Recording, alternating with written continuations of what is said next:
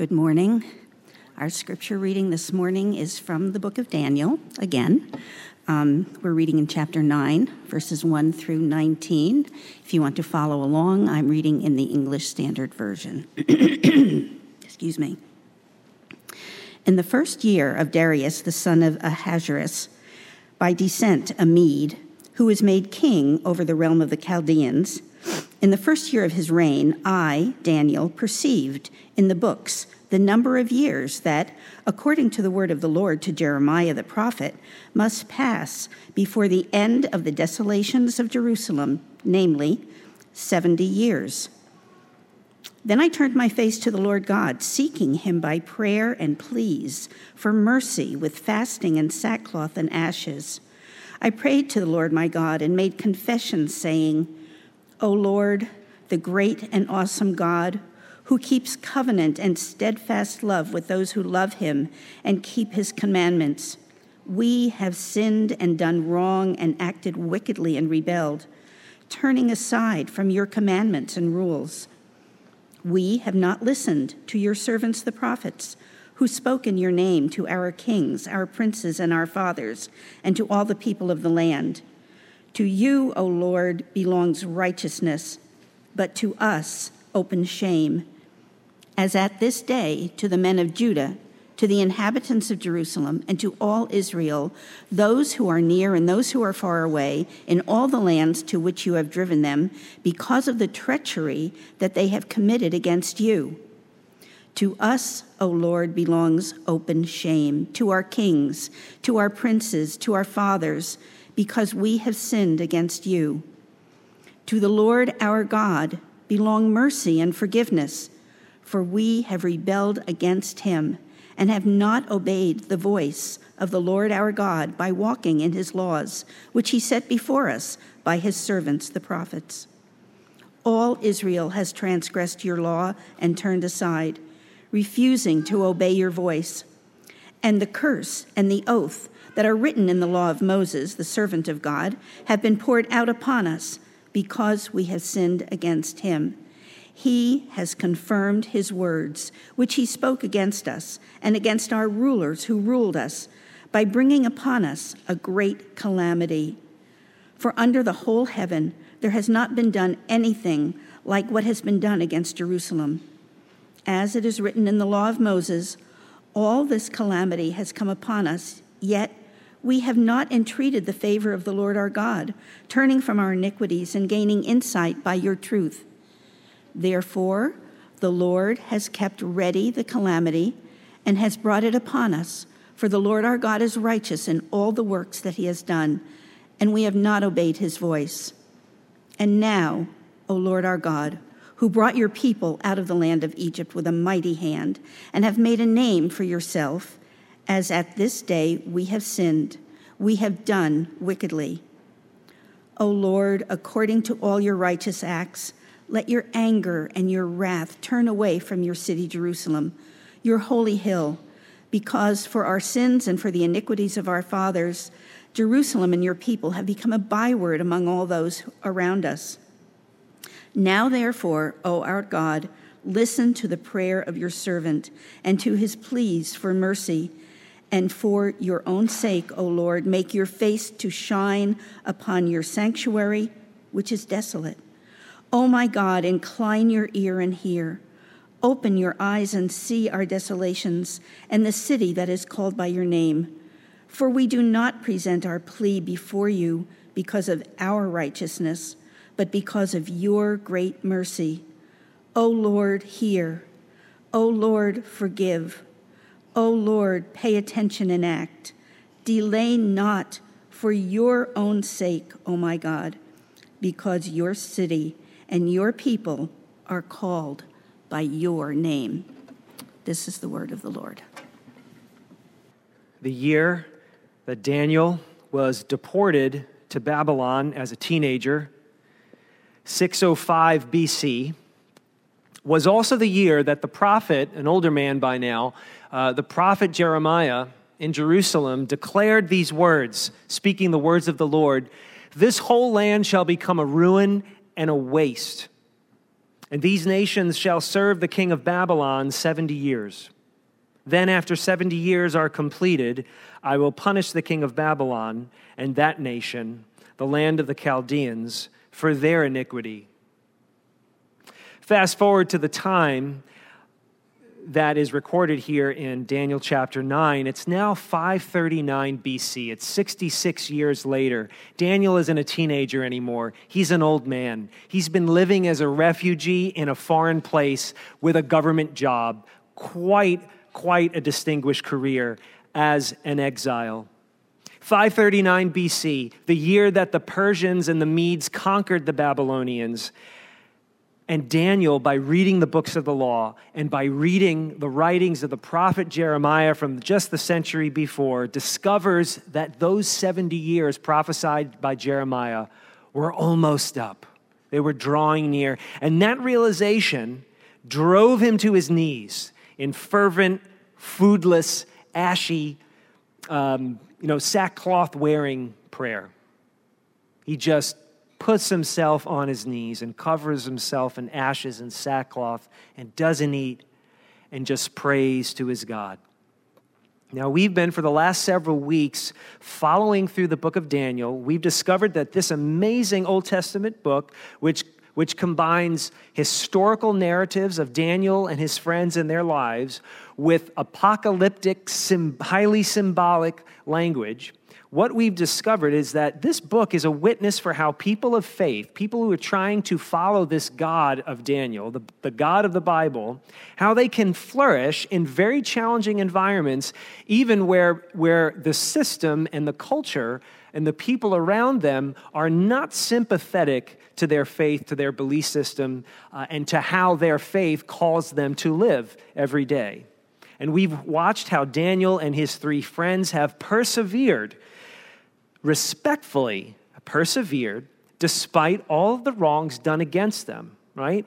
But here today, we're going to see something different. We're going to see how Daniel reflects upon the wrongs done by his own people.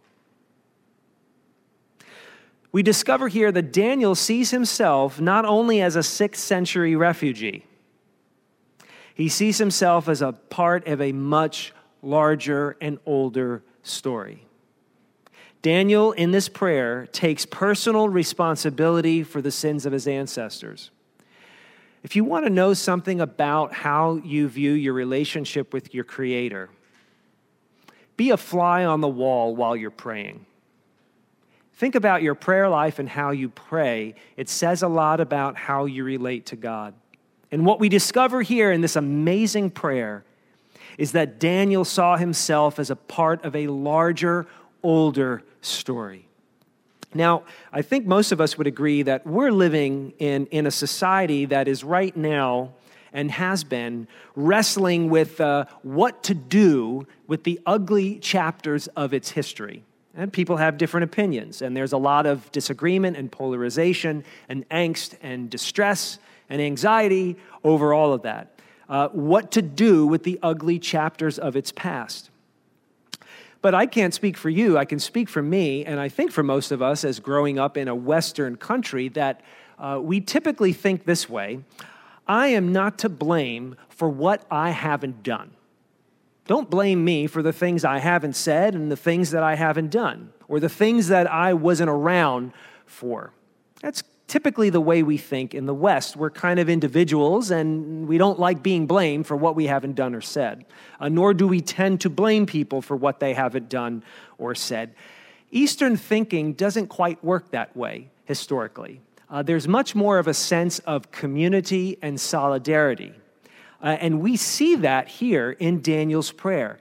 But it's not just an Eastern thing, it's also a biblical thing. And so we're going to look at that today. And what I hope you're going to see from Daniel's prayer, we kind of take a pause here in all of these amazing visions that Daniel's been having. We pause before we get to the next vision to just look at his amazing prayer.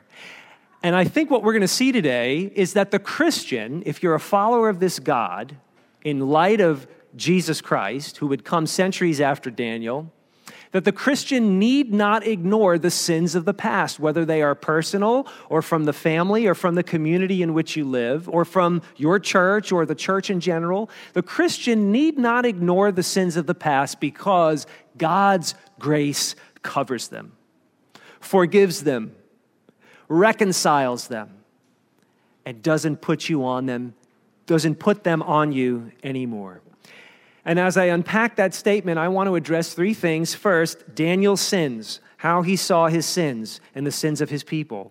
And then I want to talk about our own sins. And then finally, if you can believe it, God's sins.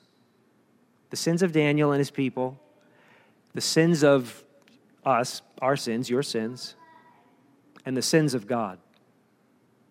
Don't worry, if you're uncomfortable, I'll get to it. I'll explain it. I'll resolve that. Just give me another 25 minutes or so.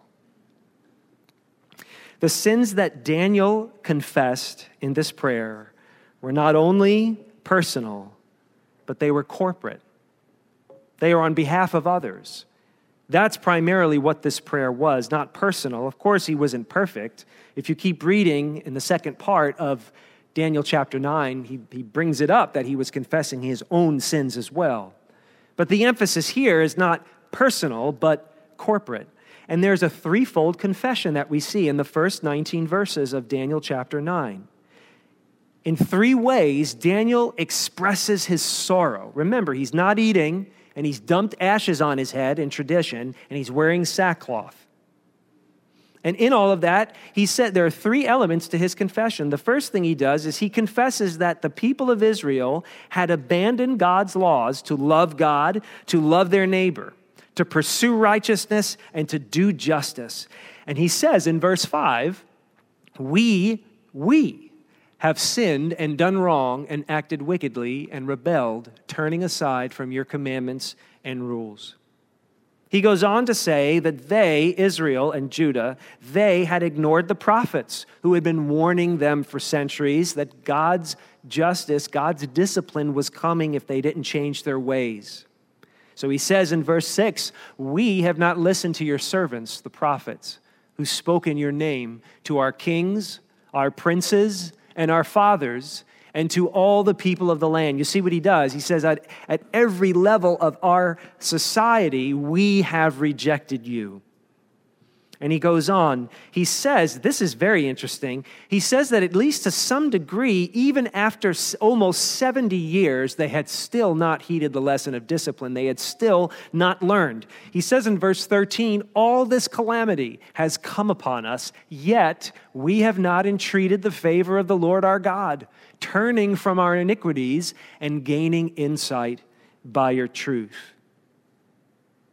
And so in sorrow, Daniel acknowledges their predicament as a people. He acknowledges the results of all of that sin. He says in verse 16, Jerusalem and your people have become a byword among all who are around us. The word byword in the original Hebrew language or Aramaic language there, it means to be reproached. It means to be scorned by others. What he's saying is that we have a bad reputation now. It's an important part of making an honest and true confession. Not just stating the facts, but owning the consequences. That's a real confession. Not just saying what you've done, but accepting the consequences for it. But then Daniel pleads for mercy. He expresses his sorrow in three ways, but then he pleads for God's mercy and forgiveness in this beautiful, I think it's the most, one of the most poetic and robust corporate confessions of prayer in the Bible. He says, he summarizes it in verse 19. He concludes, O Lord, hear. O Lord, forgive. O Lord, pay attention and act. Delay not for your own sake, O my God, because your city and your people are called by your name. Notice how his confession and his plea, okay? His confession of sin and his plea for forgiveness is corporate. It's spoken on behalf of all. The interesting thing about this, though, is Daniel, to our knowledge, wasn't a priest, wasn't from a priestly family, and certainly in exile, living in a pagan society that did not honor his God. He's not commissioned as any kind of a priest or a professional cleric. He's a government official. Right? He's working in government. He's not recognized as a priest, somebody to represent God on behalf of the people. That's not his job. And we know by his age, he was a kid when all of this horrible stuff was happening in Judah and Jerusalem and Israel. So he was too young historically to have committed all of the sins that he's here confessing. But he owned centuries of Israel's sin as his own. Whereas he knew that he was individually impeccable, right? His individual reputation was impeccable. You know that. He knows that, right? What did he say to Darius when he was delivered from the lion's dens? He said, "I have done no wrong, O king." He knows he's not guilty. But he is guilty by association. That's what you see in this prayer. Although this is a man of impeccable reputation and admirable, exemplary righteousness as an individual, he realizes that by association, he's guilty. Now, this isn't normal, is it? You don't see powerful, I don't see powerful, influential people in our world admit to wrongs they haven't done, show remorse, and assume guilt for wrongs they haven't done. Most of them don't admit and show remorse for the wrongs they have done, especially not the ones they haven't. The types of sin that we confess, if you're a Christian, the types of sin that we confess must, I believe, mature from a mine mentality to an ours mentality. The prophet Nehemiah, actually the government worker Nehemiah, a century after Daniel, who also worked for the Persian government, said this in his own prayer and fasting: "We have sinned against you, O God, even I and my father's house have sinned." So you see right there, the corporate and the personal and the familial as well, all wrapped up in Nehemiah's prayer. We see in these old prophets and these old saints that before a holy God, no individual, no family, no people group or society has clean hands. They saw that. It was a part of the way they looked at the world, part of the way they looked at their personal and their corporate history. And in the New Testament, but in a different way, you see this theme continue, although the people of God expanded beyond one ethnic and national group. It was no longer just Jews, it was Jews and Gentiles. People of all ethnicities and languages and cultures throughout the world became what we now call the early church in the 1st and 2nd centuries and 3rd centuries AD. And what we see in the early church is sort of a for better or for worse corporate mentality. They were stuck together for better or for worse. And you see that represented in the Apostle Paul's writings when he calls the church a body, that the church functions as a united body with many parts. And one of the interesting thing he says about that body mentality is if one member suffers, all suffer together. If one member is honored, all rejoice together. And I think the reverse of that is true. If one member is dishonored, all together are dishonored. When our book of church order in our denomination talks about the peace and purity of the church, we're talking about the reputation of the people of God, which you and I malign and dirty based on our own behavior when we're not at our best, and often, when we're at our worst. So you see that concept continue in the New Testament. So my takeaway for us today, as we look at this amazing prayer from Daniel, is to see ourselves as part of a much larger story, a much older story. And when we see ugly things in that story, cling to God's grace. Cling to his promise of forgiveness. To not just forgive individuals, but to forgive his people. Several years ago, if you were with us in the very early days, you may remember me talking about this. In the year 2015, our denomination has an annual General Assembly once a year. And the General Assembly of the Presbyterian Church in America in 2015, that was a year in which we discussed, as a denomination, and debated how we as a national church need to further discuss and address and amend ways that racism and slavery and segregation were historically supported in certain branches of our denomination. And actually, it went in this conversation. 1,000 or 2,000 people there. This conversation went long into the night. It was almost midnight, and just imagine a convention center with several microphones. And if you want to speak, if you want to give input, you stand in line at one of the microphones, and the moderator, he'll be like, microphone 3, microphone 9. I think I was at one of those microphones near the back, and I'd been standing there for quite a while, and I was the last person in line to offer some input. And the moderator said, okay, we're done. We need to round things up. The last person at number 9, would you pray for us? So I prayed. And I prayed these words. O Lord, hear. O Lord, forgive. O Lord, pay attention and act. I prayed the closing words of Daniel's prayer. More than that, the whole closing section. Because your church and your people are called by your name, Father. Heal us, forgive us, and act. I'm going to be honest. I grew up, I don't know, Maryland is kind of not really claimed by the North or the South. I grew up in the North.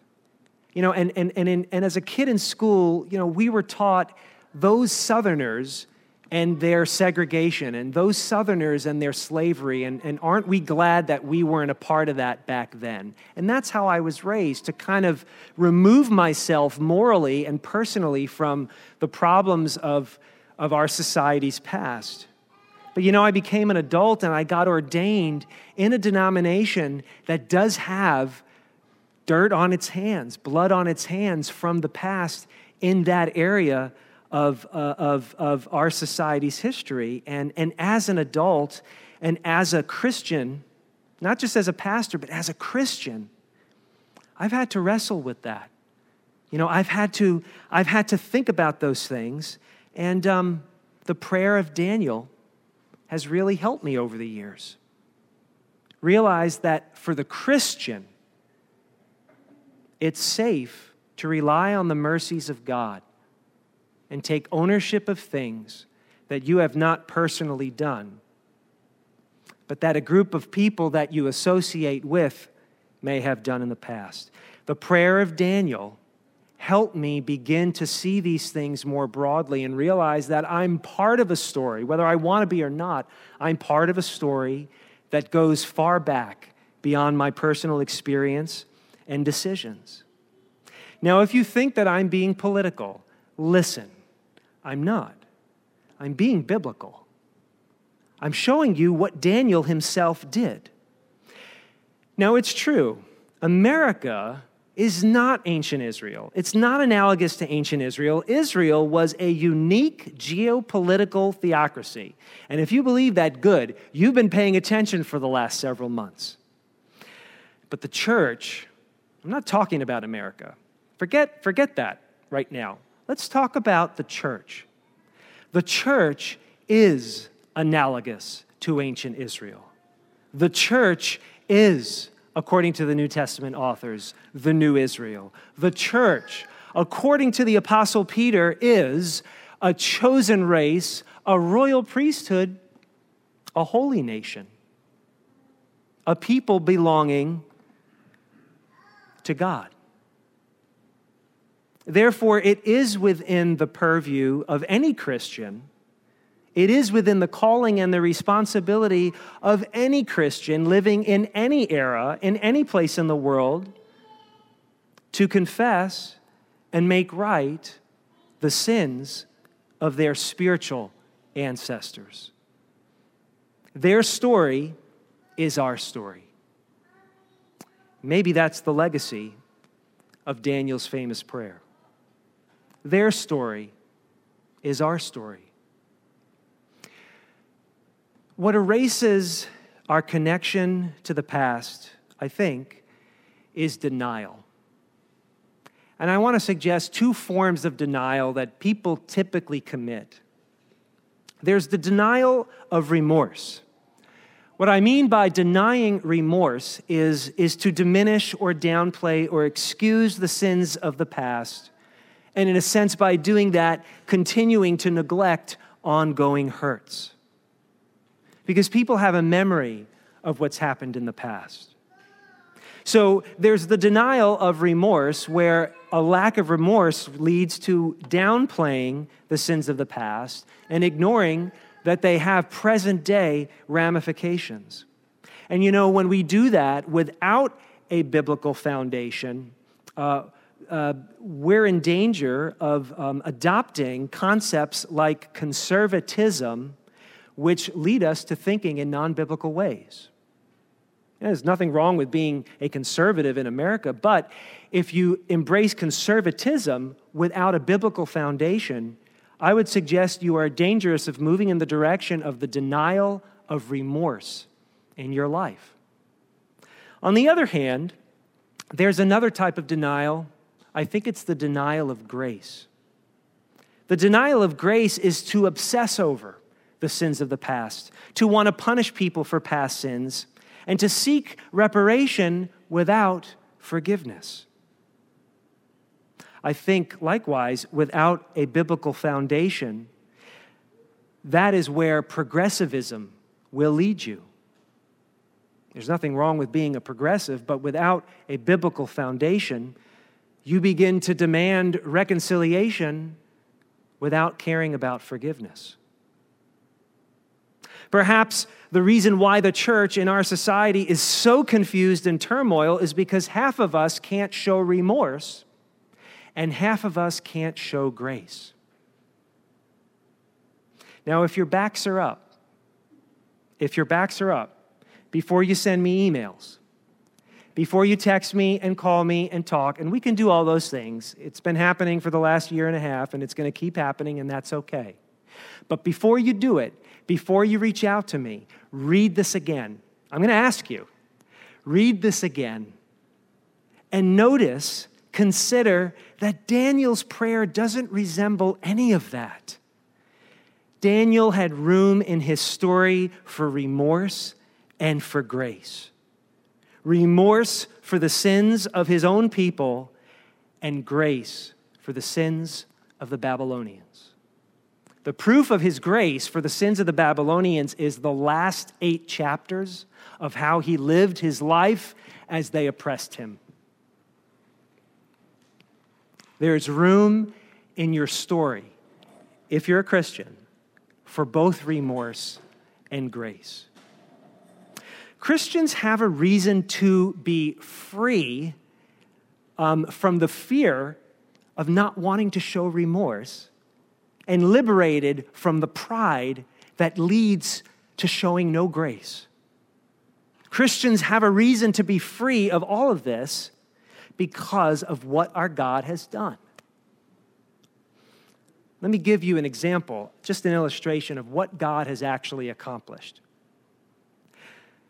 If you're a refugee from, frankly, anywhere in the world, but you happen to find yourself in Central Europe, and come upon the oasis outside of Vienna, Austria. We're going to hear all about this in the next couple of weeks, actually. If you find yourself as a refugee from North Africa or the Middle East or parts of Asia, and you're in the oasis on a given day, you've been invited in by Christians, you may find yourself sitting at a table drinking tea or coffee or playing chess or a board game with someone whose ancestors subjugated your ancestors. You might find yourself sitting at a table with someone whose own government ejected you, persecuted you, kicked you out, wanted you dead, which is why you're here across the world, may be the person you're playing chess with or drinking coffee with. When Becky and I were there years ago, I overheard a conversation, just such a conversation. Now, it was in Farsi, so it later had to be translated to me. Two women, one an Afghan refugee, another an Iranian-born European citizen. And these two women were talking. And what we discovered after the fact was that the Afghan woman had escaped Afghanistan, had to flee with her family for her life, and along her journey from Iran, passing through Iran, ultimately to get to the Mediterranean and then to Central Europe, her husband was killed in Iran by Iranians. And as they continue, now she has 5 kids, and she's trying to bring them across the world to find sanctuary, asylum somewhere. Her oldest child, a son, drowned in a river. And this woman arrives in Central Europe with no place to go, looking for sanctuary, looking for asylum, with 4 children, has lost her husband, has lost her oldest child, and is about to lose her mind clinically.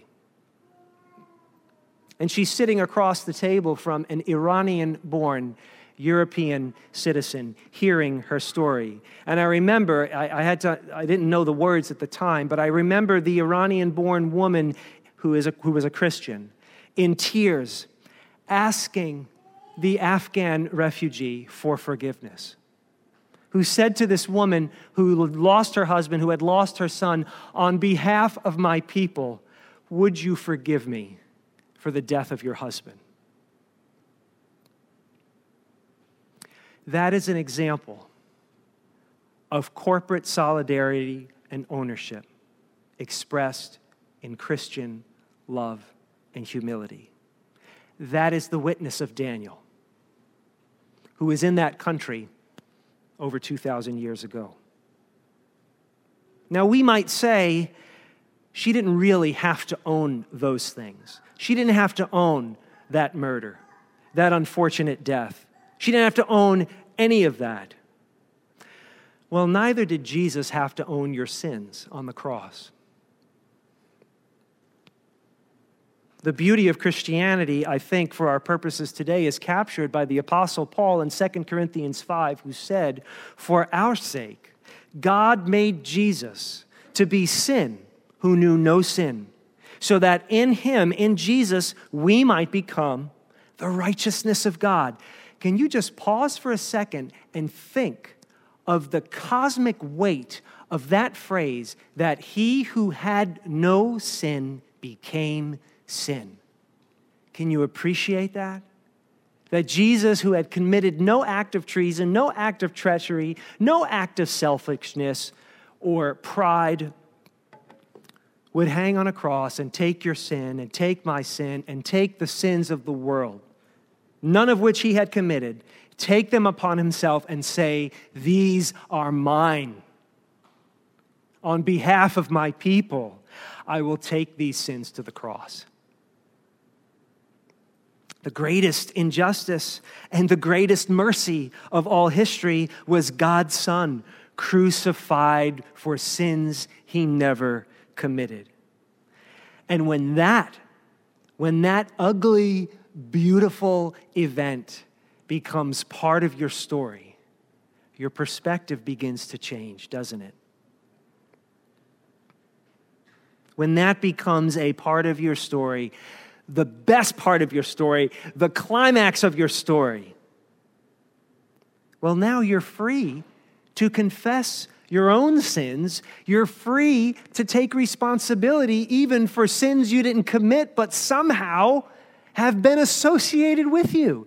You have the freedom to confess them because they've already been taken to the cross, and you don't carry them anymore. It doesn't matter what the world thinks. It doesn't matter what people think. You are free to confess them because they have been dealt with on the cross. And if they haven't yet been dealt with, if the person who somehow represented you and isn't forgiven by God because they refuse to repent, well, you know what? Jesus is going to deal with those sins when he comes back. one way or another, those sins are going to be dealt with. So you have the freedom to confess and repair and make things right. You don't have to live in denial. You don't have to be afraid of being associated with certain people or certain sins or certain acts, because Jesus in his grace covers them. And you can liberate yourself from the pride of self-righteousness that refuses to forgive others for what they've done to you, or what they've done to your family, or what they've done to your friend or your coworker. Only the gospel does this. Only the gospel and the message and the story of Jesus Christ crucified for you, only that gives us the freedom to be people of remorse and people of grace. Daniel's prayer still guides us today as we discover the ugliness of our own past at every level of life: personal, familial, community, ethnic, national, whatever the story may be. Daniel's prayer offers us real wisdom and hope, as he says in verse 18, and if you forget everything today, don't forget this. This is the heart of Christianity mentioned in this ancient 2,500-year-old prayer. For we do not present our pleas before you, God, because of our righteousness, but because of your great mercy. That is it. If you want to know what Christianity is, it's that. We don't do anything. We don't make anything right. We don't confess any sin. We don't forgive anything because of our own righteousness. We don't have it. You don't have it. Daniel, look at Daniel. You think you're as squeaky clean as Daniel? Even he knew that he didn't have the righteousness. The reason we confess our sins, the reason we ask for forgiveness, not only to our Creator, but to one another, to people we've hurt, to people who for some reason have a problem with us, regardless of what we've done. The reason we make peace, the reason we make things right is because of God's great mercy. That's what drove Daniel to his knees. He read the book of Jeremiah, he read the law of Moses, and he thought, this God is a God of mercy and forgiveness, so I can run to him and ask for forgiveness on behalf of my people. Not because of us, but because of him. And I think the American church and this church, and I think this society, as it continues to move away from a sense of godliness and objective truth, I think it desperately needs Christians who think this way, not because of our righteousness, but because of God's great mercy. Do we exist and pray and try and be a helpful, redeeming presence in our community and in our families and in our society? The Christian does not need to ignore the sins of the past at every level because the grace of God covers them. That is an historical fact, and it is also a promise. A historical fact and a future promise. The grace of God covers them. And you don't need to be afraid, and you certainly need not live in pride. Remorse and grace. Hi, everybody. My name is Brian Lopiccolo, and I'm a huge sinner. And this is where you all say, hi, Brian. You did it. Thank you. Thank you. You get the participation award. That needs to be the story of our lives. Hi, my name is Brian Lopiccolo, and I'm a really big sinner. But in the words of John Newton, but Christ was a great Savior. I was a great sinner, he said, but Christ was a great Savior. That's my story. That's the biggest, I'll give you all the details, but that's my story. And so I have the freedom to show remorse. And I have the humility to show grace. What part are you lacking in your life right now, in your relationship with the people around you, in your relationship as a part of a broader church, as your relationship with a society in which you are a citizen? Where are you lacking in remorse or grace? See yourself. Let's see ourselves as part of a much larger and older story. And then when we see the ugliness of chapters of that story, cling to the grace and the mercy of God, as Daniel did. It was only years, not even years, like a year after this amazing prayer that Cyrus the Great of Persia announced his plans to let some of the Jews back to begin rebuilding the temple. Can you imagine? Can you imagine? And here is Daniel, whom we have no evidence of him ever returning to his homeland. I think he stayed as an old man in Babylon. Daniel, on behalf of his people, Daniel, on behalf of this temple that he would never see, Daniel saying, Lord, forgive us, for the sake of your name and your reputation, forgive us. Remorse, my friends, and grace. Because of Jesus, we can show both. We can offer both. Let's pray. Father, we are challenged by this ancient prayer. Who would have ever thought that something prayed in private almost 3,000 years ago would hit us square between the eyes today? And yet it does, Father. Forgive us for denying the ugliness of our past because of our fear. Forgive us for denying grace to those who need it. And we ask that you would help us in humility and retrospection. See that your grace covers all that's been done in the past, all that embarrasses us, all that frustrates us, all that enrages us or confuses us. Father, thank you that your grace is greater than our sin. Help us to live in the freedom of Jesus that allows us to own the past because we've been forgiven and offer grace that leads us into the future. Amen.